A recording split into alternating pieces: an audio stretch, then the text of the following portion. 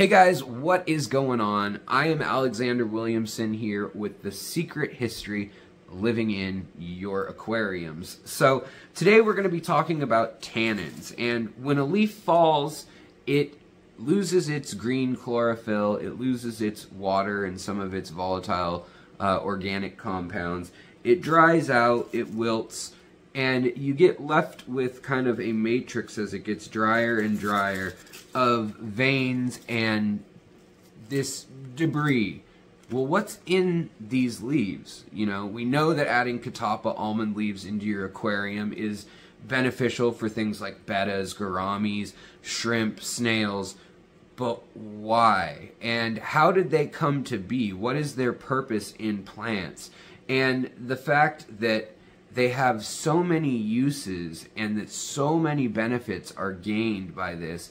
Even if you're not doing black water aquariums or a biotope aquarium where it's super loaded with tannins and it looks like tea, we're going to get into telling the story that you've never heard anywhere else on any aquarium channel, let alone any other probably history or science channel, where we're going to talk about the different types of tannins, why they evolved as these pesticides and insecticides to keep predators from eating the plants until they're ready to spread their seed, and then how seed pods, bark, twigs, and leaves, all of a sudden those same tannins totally change their arrangement and their bonds, and they become attractive to fish, to mammals, to insects when the plant is ready to spread its seeds. And this has led to countless items that humans have interacted with that we love, be it chocolate, be it coffee, wine, grapes, strawberries, bananas, vinegars, you name it, they've got tannins in it. And it's also the acidic properties that you may have heard about, where you can lower the pH of your aquarium with tannic acid, and it's usually left at that, tannic acid. Well, today we're going to get into the types of tannins and the subcategories of acidic compounds that are in tannic acid, the human history of that and how we learned about it, and just how little we know about the over 8,000 that we've recognized, but the fact that there are probably 3 to 4 times as many of these incredible compounds we call tannins, these organic phenols that are in a plant once the green drains away and you're left with more and more of the skeleton and the water's all gone, and you've got your dried out Indian almond leaves or your cholla wood or your mopani driftwood or whatever it is you're going to use in your aquarium. We're going to talk about just what it is that it can do for your aquarium, both on the microscopic, the biological, fungal, archaea, and bacterial levels, but also on the nutritional levels. They're packed with nutrients and trace elements that you can't find anywhere else in nature oftentimes in these ecosystems. So they play an incredibly important role. Even in tanks like these ones behind me that are considered high-tech, I still include leaves and tannins, and we're going to talk about why that is. And of course, we're also going to talk about the human history and discovery of tannins and just how new that is, yet how old it is, because some of the oldest writing in human history, the Old Testament, the Dead Sea Scrolls, some of the Egyptian texts on papyrus, and a lot of the early Greek, Roman, and Carthaginian texts that are on vellum and sheepskin, they were written with an ink made out of 90% tannins. And so we're going to get into all these stories, these facets, and answer those questions you didn't even know you had. So again, it's going to be a mostly audio-based episode, and feel free to put some headphones on, do your water changes, drive to work, whatever it may be.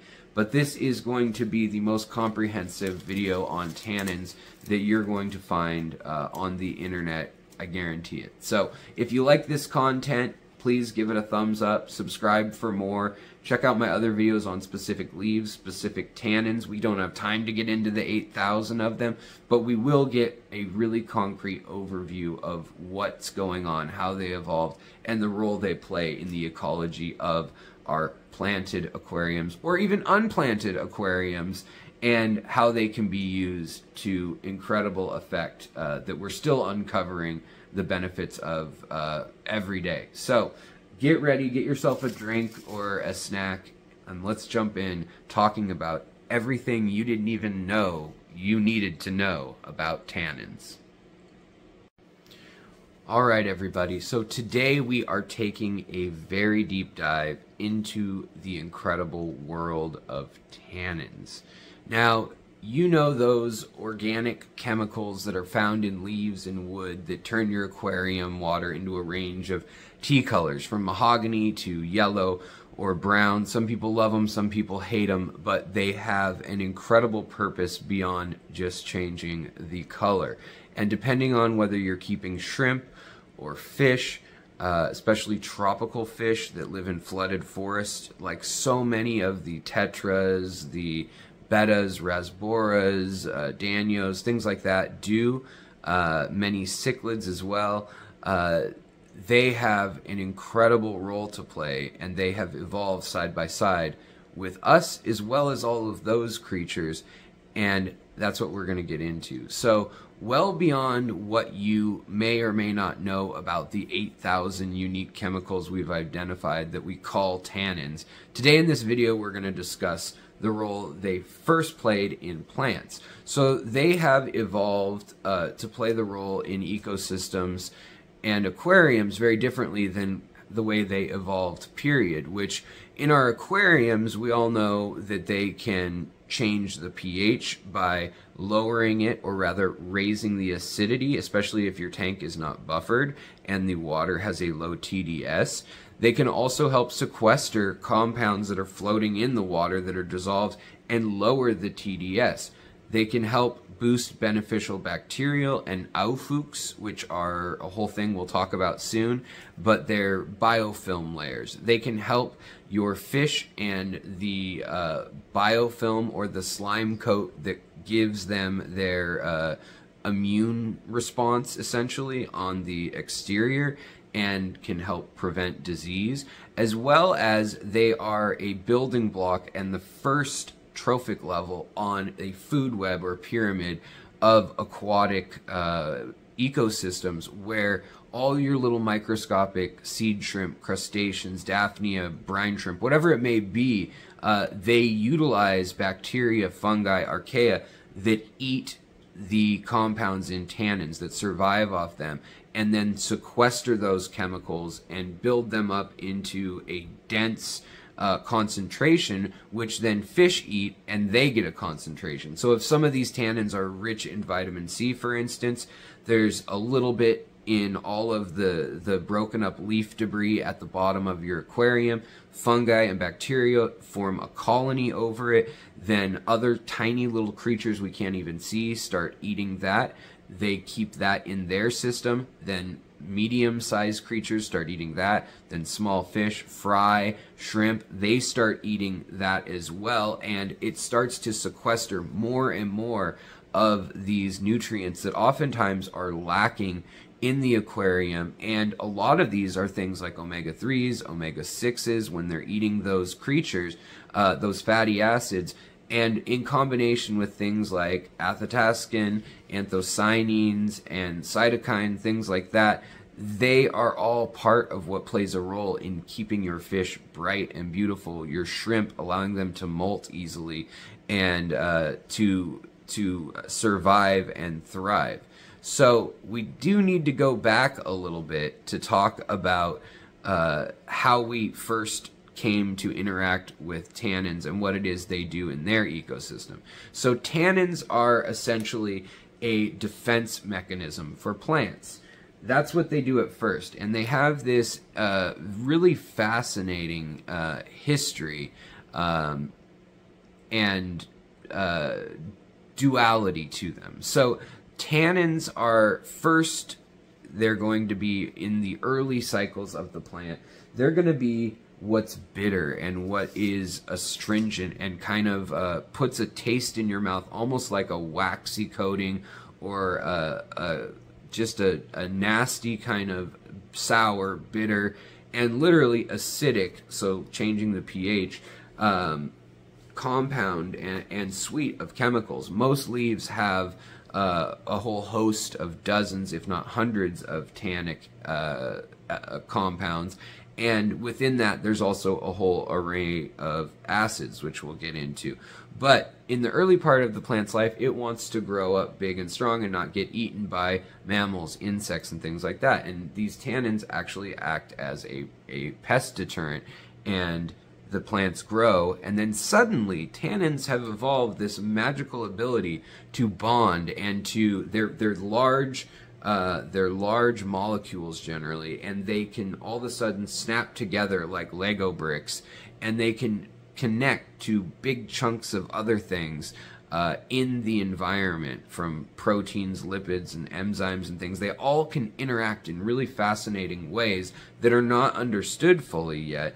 But what we are realizing is that they have properties like being antioxidants, like stopping free radicals, and all sorts of things that we can't say for sure they will do in humans, but we know that the pharmaceutical industries are spending literally billions of dollars researching tannins. And in our aquarium, we know for a fact that it can double the rate of shrimp molting and growing and breeding, as well as somewhere between 30 and 40% increases in how many of their babies survive and how many are produced in a given year. Beyond that, we know that they have massive impacts on the vitality of fish, the length of which fish can live. And you don't need to be seeing them at levels of where your whole aquarium is brown or yellow or red for them to be playing a role. They play a very important role even at low levels, and it's important to talk about that. Just like the little films and slight slimy feel you'll feel on the inside of your aquarium, that is algae, that is fungi, that is bacteria, archaea, and all sorts of microscopic life forms that work together in a layer we call Aufwuchs, and that's a German word, and I have a whole video on that. But that becomes a matrix, a home for all these other tiny little creatures, and as I mentioned in the beginning, those then sequester those unique chemicals, those compounds, and even elements that may not be available anywhere else in the ecosystem, definitely aren't specialized in a lot of the foods, even when they're for tropical fish or for color enhancing. There's a whole suite of chemicals we don't quite understand, but we know that it is noticeably increasing how bright these fish are coloring up. It is increasing how quickly they heal from injuries. It is basically helping their gut biology internally, as well as that slime coat, which is almost like you get a runny nose and you have mucus. Well, they have something like that all over their body. Don't think about it too much.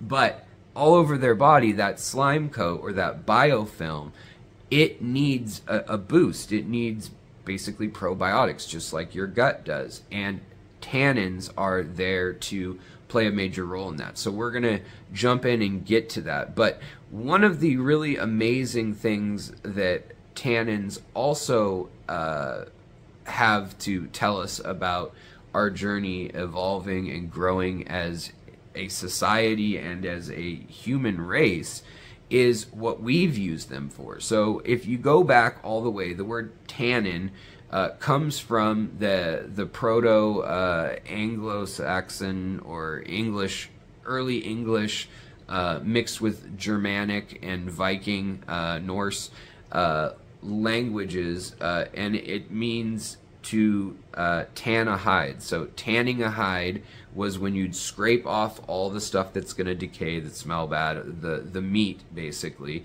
and you're left with the tough leathery hide, and then you cure it in tannins, and oftentimes that meant soaking it in leaves. And like I said earlier, they would wait for all the green chlorophyll and the stuff that's going to rot and cause issues, being volatile in itself, cause mold and things like that. They wait for that to go away, and they are left with the scaffold within the plants which is completely filled with things like carbon and nitrogen, hydrogen, oxygen, all those things that you know are the building blocks of life. But beyond that, 50% of the dry weight is going to be the tannins. And every plant is going to have a different profile, whether it's the cap of a coconut and the crazy amount of tannins that are in these woodier parts of the plants, or whether it's leaves. Things like alder cones, for instance, may have far more tannins per gram, per their weight. A little alder cone this big may have as much as an entire palm frond. So the concentration varies a lot, and humans over time figured this out, and they started soaking their hides in this, and the acidity would cause bacteria not to be able to grow because it is not a hospitable environment when you have dropped the pH so much. So one really important thing that tannins would do is drop the pH, and they can do that in our aquarium too. You can also add things like you know, your KH and your GH, your TDS. You can play with those things, and you can modulate how much you want the tannins to actually drop down your pH. And it's going to vary with if you've made an extract by boiling things down, then you're going to have different amounts of tannins you're adding. And even one tree, like an oak tree, which is where the Western world most likely first encountered using tannins in a big way. In these oak trees, the leaves, you know, from tree to tree vary in potency based on how they were grown, the soil they were grown in, the light they got, the lifespan of the tree. Now, one really interesting thing in the history of humans and tannins is that the first major use other than tanning hides and also helping to ferment beverages and things, which we don't have a record of. This was going on at least 8,000 years ago. It's very old prehistory, and it helped humans colonize, you know, Siberia, North America, crossing the land bridge most likely. It helped us make things like boats out of seal skin. Tannins were a way to soak hides and various animal parts and render them preserved, essentially. It was one of the first methods of preserving things. And in the process of doing that, we also realized that they help ferment things. And so a lot of vinegars and things like wine are very dependent on the tannins for their taste, but also for when people talk about the acidity of wine and things like that. All that is due to the skin of the grape and how much of which kind of tannins they have. And they've been selectively bred, whether we knew what tannins were or not, for those traits. And usually the darker it is in color, be it red or brown or blue, if it's a dark color, usually there's going to be more tannins there as a general rule. And same with the density of the wood. Now, the oak tree, let's get back to that for a minute, and I want to tell you a fascinating story before we get back to aquariums about how human history all ties into this. Because, you know, when we talk about aquariums, it's not just the history of fish, plants, ecology, it's the history of humanity as well, and culture. And on our way to where we are today with spaceships and, you know, mass spectrometry and all sorts of nuclear science and things like that, we had to progress. We had to share information, and it was on those same hides that we had tanned, and we had worked in different processes like vellum and like sheep's hides and goat hides, where ancient cultures 3,000-4,000 years ago would use tannins to preserve those hides so that they wouldn't rot. And on the smooth side, the leather side of that hide, whether they decide to get rid of the fur, the hair, or not, that was preserved and written on for important documents. And documents also were written on papyrus in the Near East, in the Middle East, and that itself is a plant full of tannins and fiber that was either mashed down or even just written on sometimes in its organic state on these little slips of plant matter. But they realized that that would deteriorate, and so soon they started looking for a way to preserve the writing. Now, cooking clay tablets was one way, but carrying a bunch of clay tablets gets heavy. So these thin vellum papers, or basically manuscripts that were written on, and we're talking about Old Testament days, the Dead Sea Scrolls, for instance, had an ink that was created by the gall of a oak tree. So oak trees all over Europe, Northern Africa, the Middle East, they had these knots on them, these nodules that almost look like cancer. And what they are is they're from a wasp, specific wasps. There's around 2 or 3 dozen that sting the tree, and then they put their young in there and they hatch out. But while they do that, it sends a crazy response in the cells of the tree to build this dense mass. And when they would cut those off, sometimes called oak apples, they could cut them open, and almost like a truffle, there'd be this dark black colored substance in there, and that is gall. Now, if you've read about it, GAL, it's been used throughout history for all sorts of things, from medicine to fixing paints to finishing furniture. It has a wild history, but it is a pure concoction. Basically, it's like 90% tannins. And so that someone figured out that when you use spring water that has sulfur in it and a little bit of iron, which happened to be what was in the spring water when I was down in Florida on the farms, those were the iron and the sulfur were the two biggest issues they had that they needed to sometimes get out of there to put into their fish breeding operations. But if you were not to do that, if you were just to use it as it comes out of the ground, as it does in the Middle East and all throughout Europe, Iceland, Yellowstone, all over the place, this happens around the world.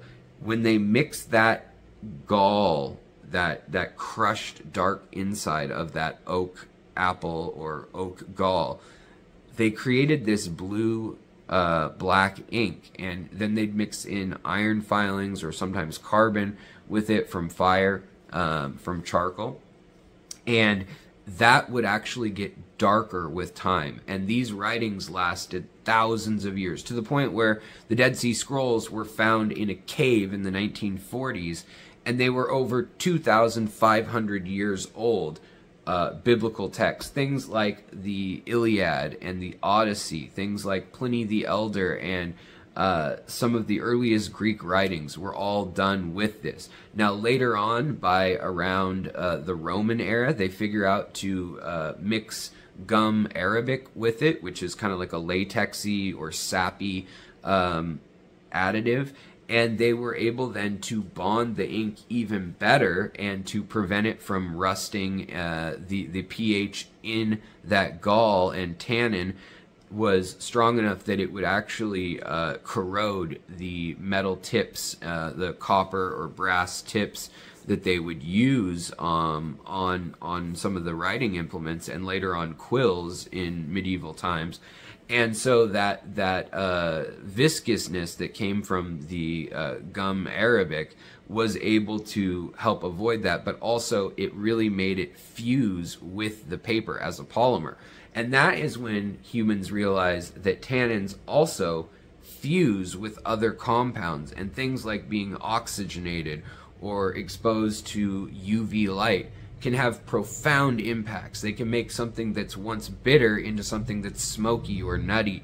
And we still don't really understand this. There are literally thousands of papers on this, and right now the pharmaceutical industries around the world are trying to research this and understand it, as well as, you know, the aquarium industry. But we still just don't know what all these chemicals do and what they do in different combinations. So, as I was saying before this tangent, talking about human history and the interesting uses of tannins, and that's just scratching the surface in the interest of time, these same tannins that are in the plants, they, like I said, they bond and they change, and then they become appealing to things like mammals and birds. And all of a sudden, when they were avoiding them because of the bitterness and they didn't want to eat the plants, suddenly now they want to eat them. And those beans and seeds that are within the plants are then digested, and oftentimes they've evolved to survive that and sometimes even need it to then sprout forth and grow elsewhere. So sometimes they need the bird to digest it and drop it 200 miles away where the species can spread. So they play this very dualistic role evolutionarily of love them or hate them, you know. It depends on when you catch them and what they've bonded with.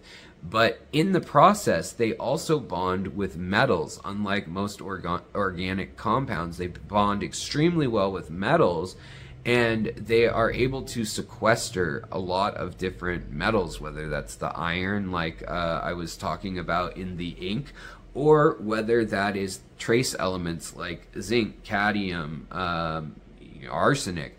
Whatever it may be, these trace elements are also crucial for other plants to grow because they're going to need to metabolize tannins also. And just like that as well, everything from fungi to bacteria to beneficial bacteria that are in our tanks that help keep things balanced, they can utilize those micronutrients that are then diffused out into the water. And that's another key thing about tannins, is they are all water soluble. And that is a rarity of chemicals that are able to bond with so many other chemicals.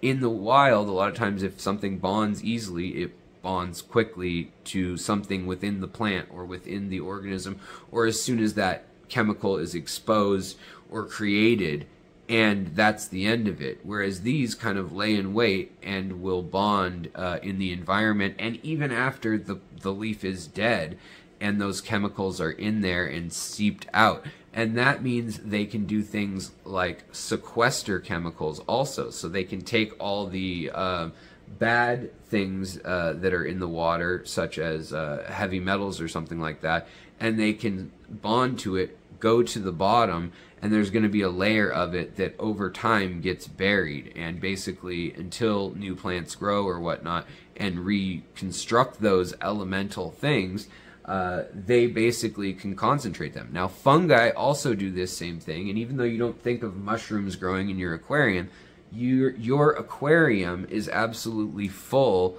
of fungus, and if you want to think of it as mold or fungi, whatever it may be, mildew, those are all fungi. And when you feel that slick, slimy feeling on your aquarium, that's that biofilm that we've been talking about. And those biofilms are really not possible without phenols, which all tannins are phenols, but they're not possible without those and the basic building blocks that are in organic compounds, such as plants, such as fish, and the waste they produce.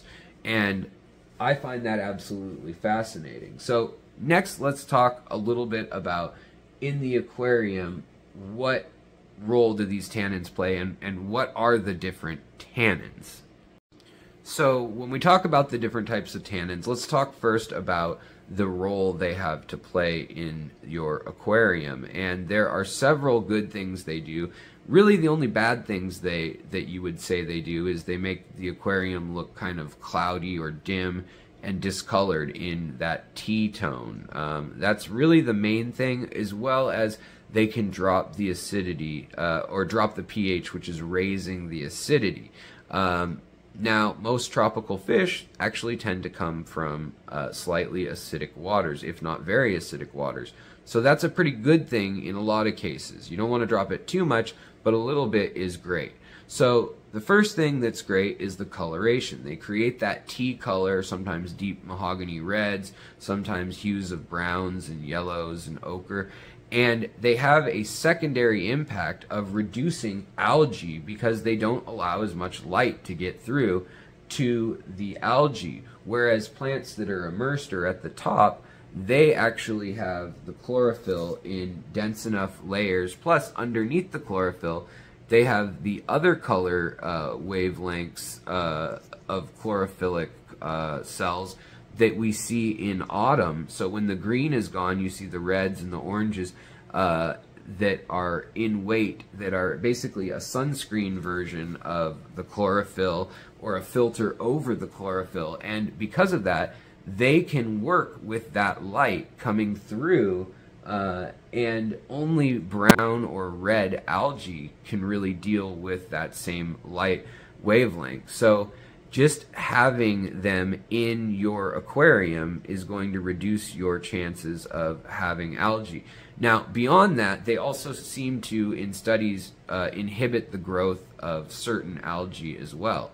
They seem to, in some concentrations, stop algae in low doses, whereas in high doses, they can actually increase algae. So they're these really duplicitous things, tannins, and it's hard to just say tannins, because we'll get into the main types, but they are a wide array of chemicals, even within the main types that exist. So beyond tannins containing acids that reduce the pH in your aquarium, reducing the pH or raising the acidity in your water, many tropical fish and shrimp live in flooded forests and lakes and streams, and they accumulate large amounts of leaves and botanical debris. So they have co-evolved reasons to utilize the tannins in the water. Things like gouramis and bettas, angelfish, tetras, rasboras, you name it, corydoras. And they found in studies, even though they still don't know exactly why, that oftentimes tannins can increase the survival rate of fry, and they greatly reduce the occurrence of disease in these same animals. So primarily, they help encourage a healthy biofilm, as we talked about. They make that slime coat viscous, just like the mouthy feel in wine that kind of coats your mouth. They help with oils and other lipids that are found in plants, as well as the food that they're going to eat, little insects, crustaceans, whatever it may be. That creates a slime coat that is more robust, and when they need to repel something, they're then able to secrete this stickier mass that then can slough off and basically get rid of those pathogens. Beyond that, it also gets passed on to the next generation of fish oftentimes. And it's very complex, the chemistry that's going on, because it's live cultures, just like in our gut biome, and how that's hard to study. But it's fascinating nonetheless to know that the outcome, which in my opinion is the most important part, of just putting a catappa leaf, for instance, in with your betta is going to be that you have a healthier fish. Now, you could also put an oak leaf or a maple leaf in there, and the effects will vary depending, like I said, on the individual tree, leaf, where it's from, and the species of it, which will dictate which tannins have evolved to be present. Now, beyond that, microorganisms in all those little slimy layers and things, they get part of their elasticity and become polymerized because of bonding with tannins, which allows them to be stretchy, allows them to be resilient, and it allows them to kind of grow. And they may be infused with bacteria, algae, nitrifying bacteria, the stuff that gets rid of ammonia and nitrite and nitrates and converts it into other useful things that the plants can then metabolize and use. Well, it also sequesters all those things that the plant in its life used metabolically, used the tannins not just to keep away predators, but also to keep trace elements. Things like gold that you wouldn't even think needs to be in your body. Everybody needs a little bit of gold. You know, it's there for the functionality of certain very niche processes and certain specialized cells. And there are so many elements, obviously, if you've seen the periodic table of elements, and ions of those and different compounds. You get more and more complex as you add elements together into molecules and compounds. But a lot of those are only sequestered in these ecosystems. The only place they're being found is in the tannins of those plants, or at least bonded to them, which is really interesting. Now, also these tannins, while they're helping all this good bacteria in these slime coat layers, paradoxically, a lot of times they're noted for killing bacteria. And it's really a head scratcher how they can help the good bacteria that we want in the ecosystem and kill the stuff we don't want, like staph or strep or things like that.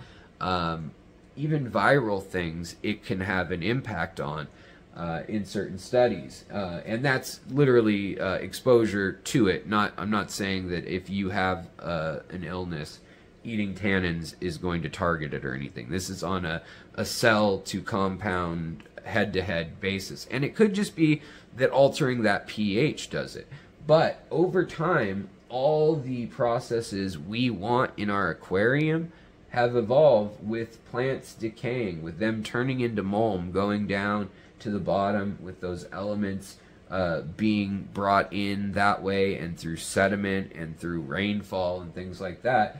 And those tannins are then reincorporated into the plant, and a lot of times in completely unique ways. So having a diversity of these can be really helpful in that it doesn't seem to impact any of the nitrosoma or nitrobacillus that we use for filtering our tanks biologically, and that we use for having a balanced cycle tank that can quickly grow and take on an influx of ammonia or nitrites or nitrates. But it does seem to stop some of the growth of sort of predatory colonies of even fungus, mildew, things like that. And it's not that it knows what's good or bad. It's that all these things have evolved together. So these plants, these fish, these biofilms, they've learned to utilize one another. And if they're not serving a role, they either get destroyed, or they get avoided, or they get selected for to not be there. And so it's almost like puzzle pieces that work perfectly for our aquariums, and that's what makes tannins fascinating.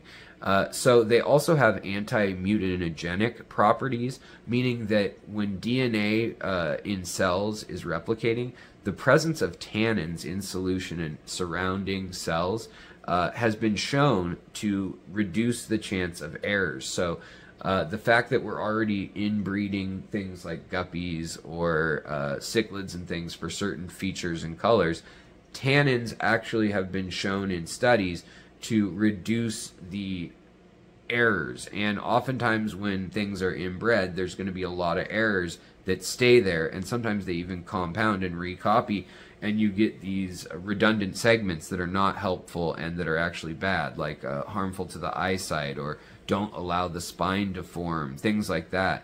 And it has been shown that the tannins actually reduce that.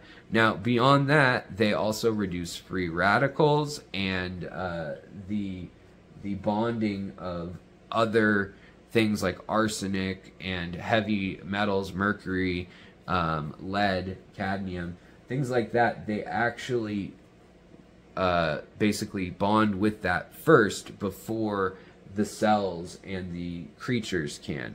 Now, there's a double-edged sword to that, in that if you've got this layer of tannins that has been exposed to those things, which hopefully in your aquarium it hasn't, it can like compress it and concentrate it into one layer, just like mushrooms do. They may suck up all the mercury and other problematic things in the soil, but then when that fungal bloom is concentrated as tissue and dies, you've got a lump of decaying volatile organics, and you've got mercury sitting in basically a sequestered pile. And so that is good if we know about it and we can remove it. But in your aquarium, it shouldn't be an issue. You shouldn't be building up those things. And this is a long-term thing that I just wanted to mention about the ecology of all of this. So the fact that it reduces free radicals and antioxidants, that it's rich in antioxidants, also hints that It helps in preventing the damage of aging with cells being exposed to oxygen and free radicals, as well as those copying errors. So it is kind of this miracle compound. But we got to get into what are tannins. You keep saying tannins, and then you said it's more complex than that. There's 8,000 of them. So what makes it a tannin? And that is what we're going to talk about right now. And it's a group of chemicals that are phenols, and we call them tannins.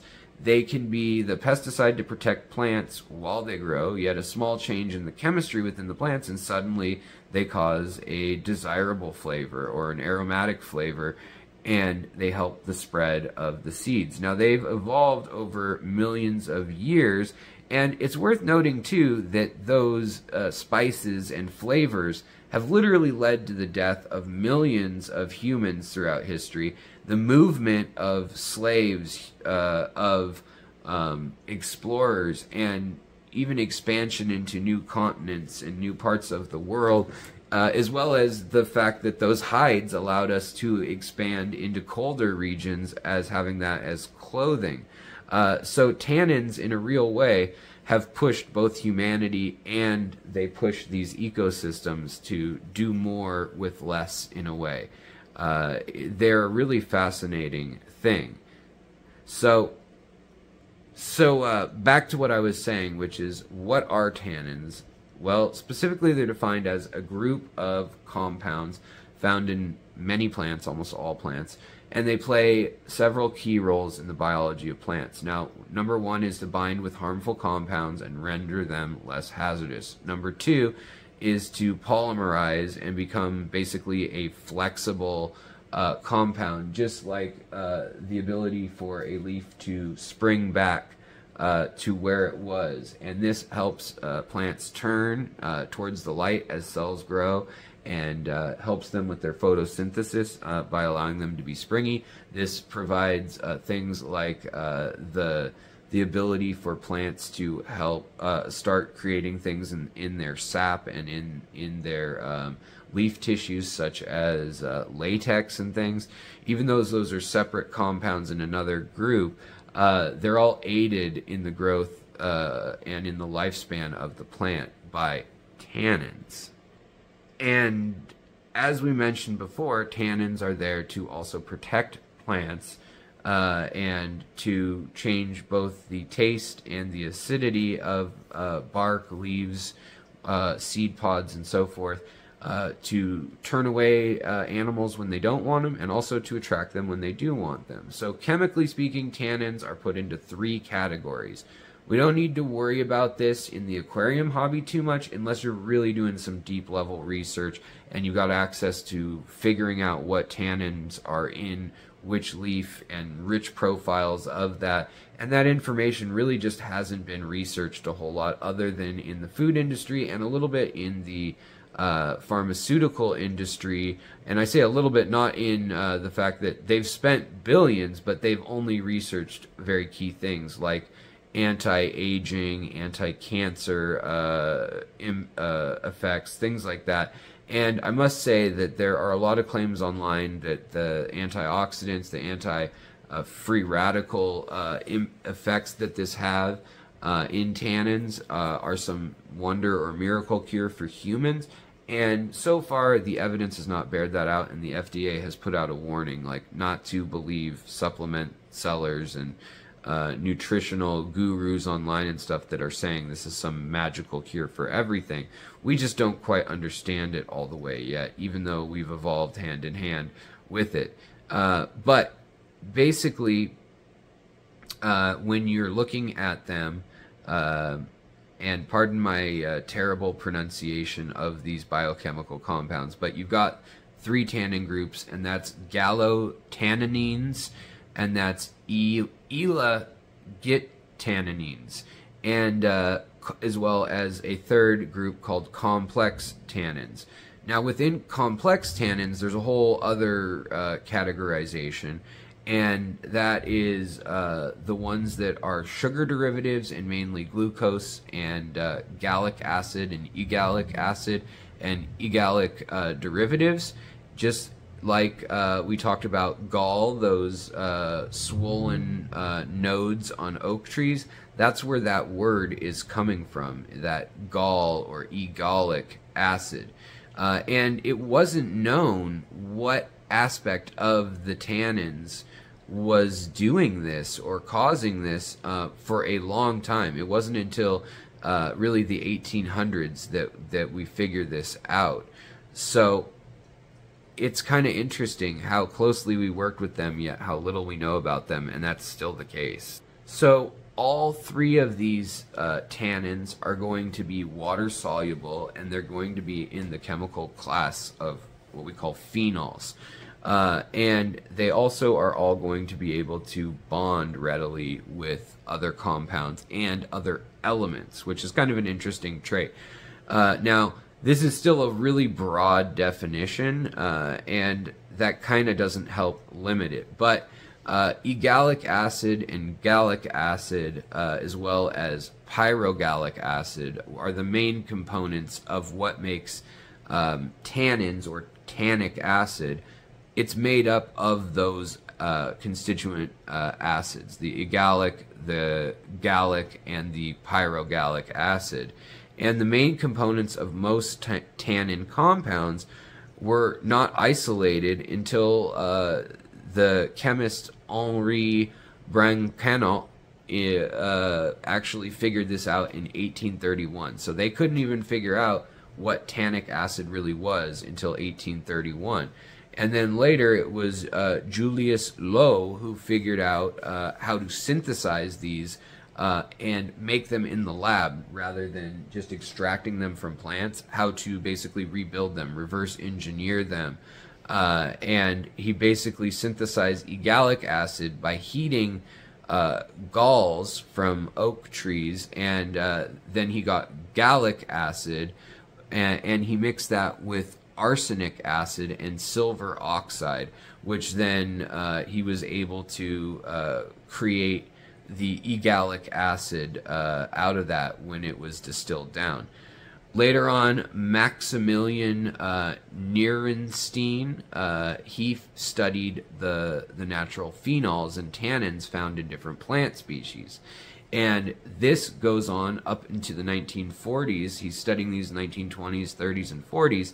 And this is when he realizes that it is these tannins, not the acidic part of the tannin, the acidity of it, but rather these nuanced tannins and phenols within the tannin that give different plants their flavor palettes and things. So things like coffee, grapes, cacao, all of that he is able to separate out and then start categorizing. But it's not until the late 1940s that we're able to do that. And today, we still have a hard time doing that. Today, though, the tannin industry is booming in that we still use it in certain parts of the world to process hides, to cure many different organic things, to start as a catalyst for collecting things like iron or sulfur out of solution. We also use them in health supplements and folk remedies for many years.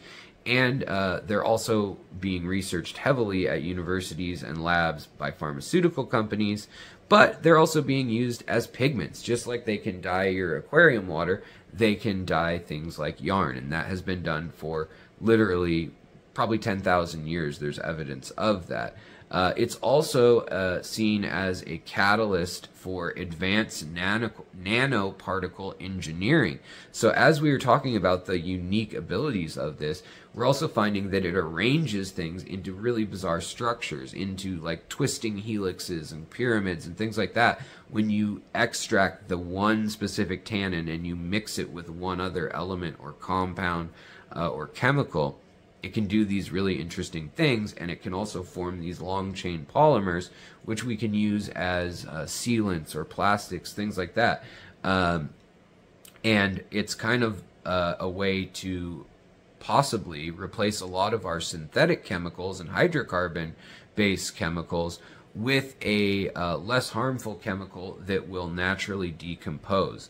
So that's kind of the overview of where we are today. but they are always finding new uses for things. I mean, from encouraging collagen in your skin and keeping things young and reducing free radicals, antioxidants, and those copying errors. They're being used in the cosmetic industry, and then they're also, like I said, in the unregulated nutritional supplement industry. They're all over the place.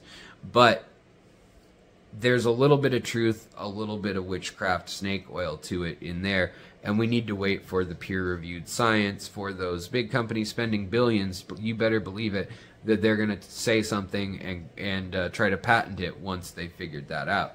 But the takeaway from this for you guys, for your aquariums, I hope, is that by looking at these systems that unfold in the wild, the more we can get information about what our fish live like in the wild, how they evolved hand in hand with plants, animals, tannins, whatever it may be, biofilms, bacteria, all of that will help us understand their optimal living conditions and hopefully help us reintroduce bits and pieces of that to a very synthetic style of living, where they're in this small box that's not this massive ecosystem that's able to get, you know, elements flooding in when there's dust storms and washing down from creeks and water turning over in streams all day long.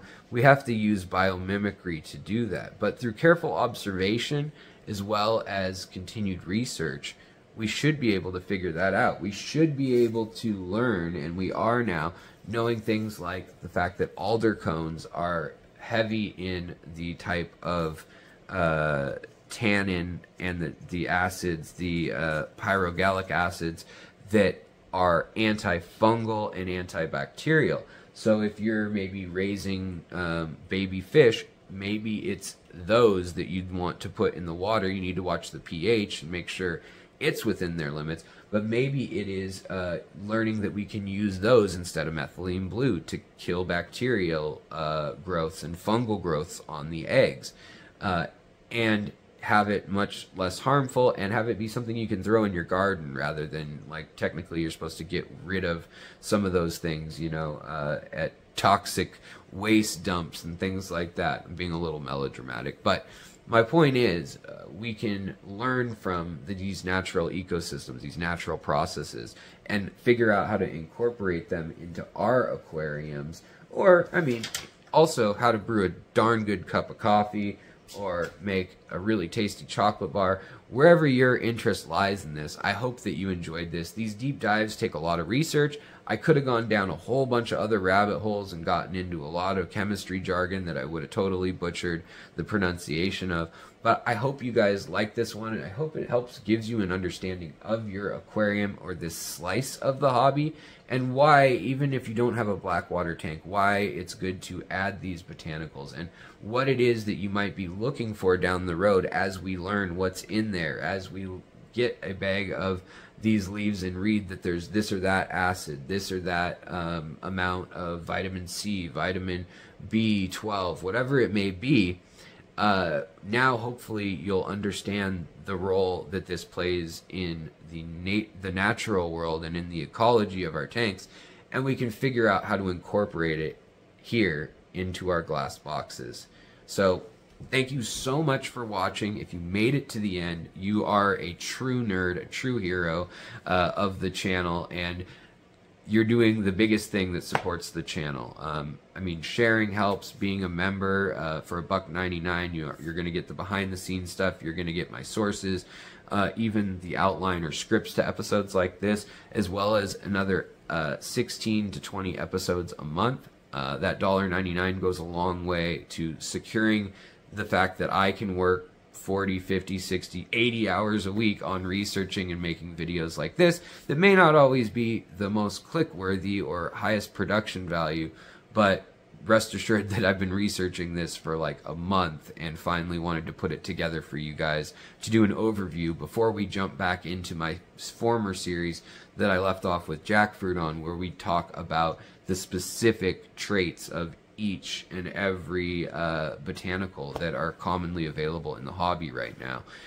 So thank you so much. I hope you guys have a wonderful day. Also, if you really like this video, I think there's the option to like give a super thanks, and that really does help me spend more time researching, because still got to pay all the bills even if I'm reading a book all day, or tracking down biologists and calling research and development chemists at unnamed aquarium chemical companies and things like that.